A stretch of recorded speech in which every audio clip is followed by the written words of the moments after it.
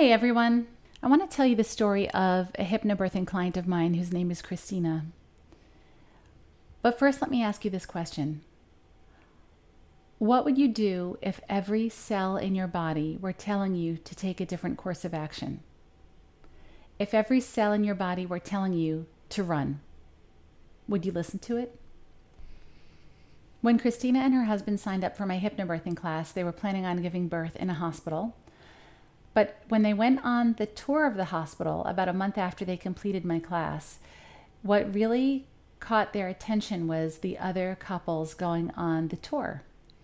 They expected the nurse to talk about epidurals and interventions and all that, so they were prepared for that, but they weren't prepared for the other couples on the tour to be asking logistical questions that had nothing to do with their birth experience or their satisfaction rate around their birth.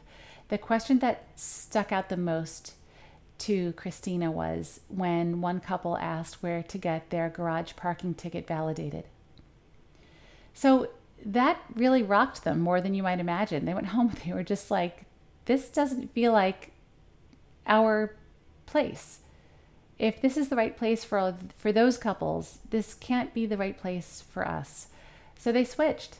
They switched to a midwifery group.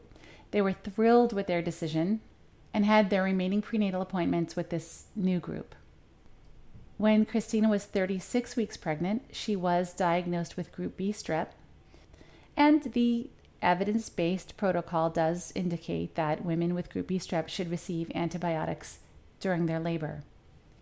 What Christina didn't expect was that if her membranes would release early, that she would have to go to the hospital and start getting Pitocin to get labor started, because they didn't want the exposure of the Group B strep bacteria to the baby for a prolonged period of time. Once the membranes release, that's a risk that has to be managed. So this is what happened. She and her husband followed the midwife's recommendation to meet them at the hospital. They got to the parking lot of the hospital, and Christina burst into tears. She couldn't bring herself to get out of the car and go inside. They called me, and Christina was crying so hard that I actually couldn't even understand what she was saying. So for a minute or two, I helped her to just slow her breathing a bit. And when she stopped gasping and crying so hard, she said to me that her membranes released and her midwives wanted her to go into the hospital for induction. And I'll never forget, she said, "Cynthia, every cell in my body is telling me not to go in there right now." What do we do? I know that the midwives were following evidence-based protocol. I know that what they were recommending was, quote, appropriate. It wasn't reckless. It wasn't unnecessary.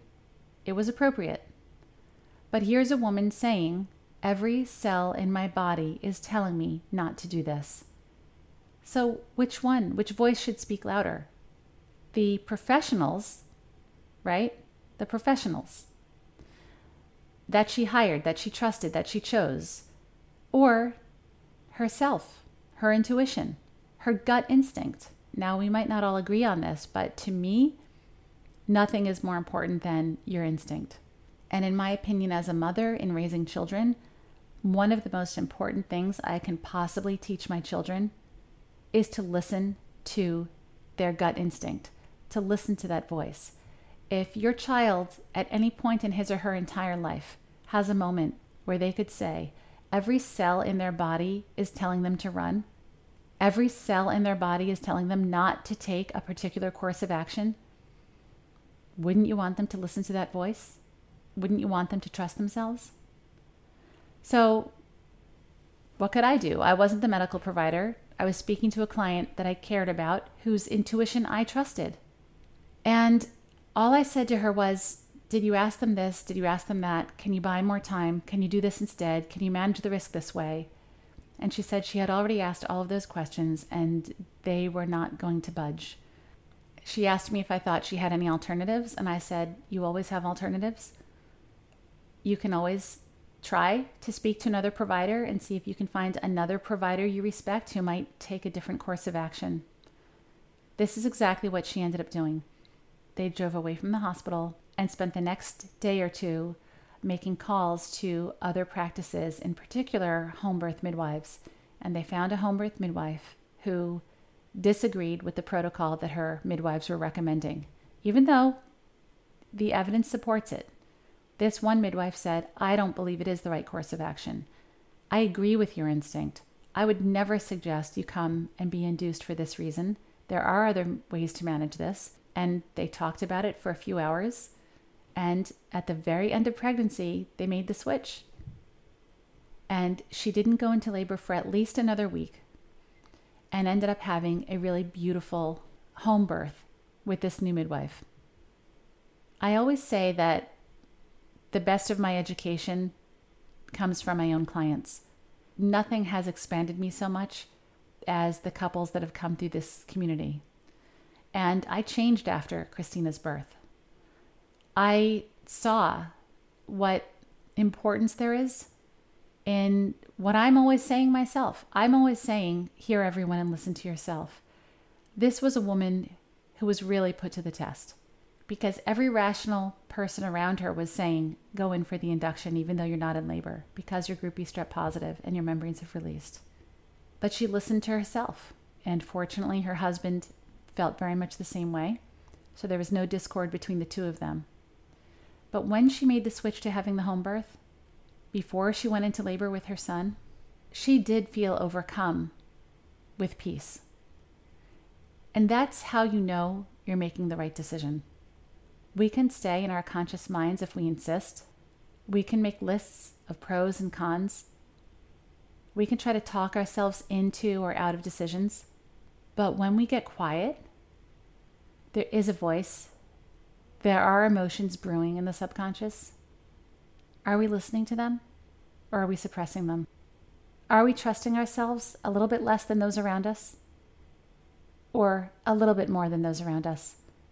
Life does come with these really difficult moments. Now, we could all say, well, easy for you to say now, Cynthia, because her birth went so well, but what if it didn't? That's true. What if it didn't? What if it didn't had she walked into the hospital? Or what if she had that home birth and things didn't go well? Or what if her baby had contracted group B strep? So the question isn't whether there was a right and wrong answer here, because either one could have been the right decision. But what do we have to fall back on other than being able to say to ourselves, I truly felt in my heart and soul this was the right choice. But when we have an adverse outcome and say, I knew I wasn't supposed to do that, that's a special kind of suffering. So this isn't about judging her and asking ourselves whether she made the right or responsible decision. We already know she did because she says so. Because it was only her birth to have. It was only her and her husband's baby, and they were on the same page.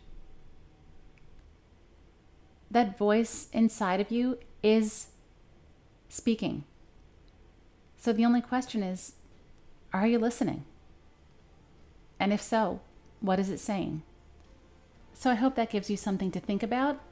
Maybe it reminds you of a time in your life when you trusted your instinct. And maybe that's a good story for you to share with your children so they can do the same one day. So thank you for listening to this mini episode. We'd love to hear your thoughts. Reach out to us at Down to Birth Show on Instagram or leave us a message at 802-438-3696, 802-GET-DOWN. And as always, remember, hear everyone and listen to that wise voice inside.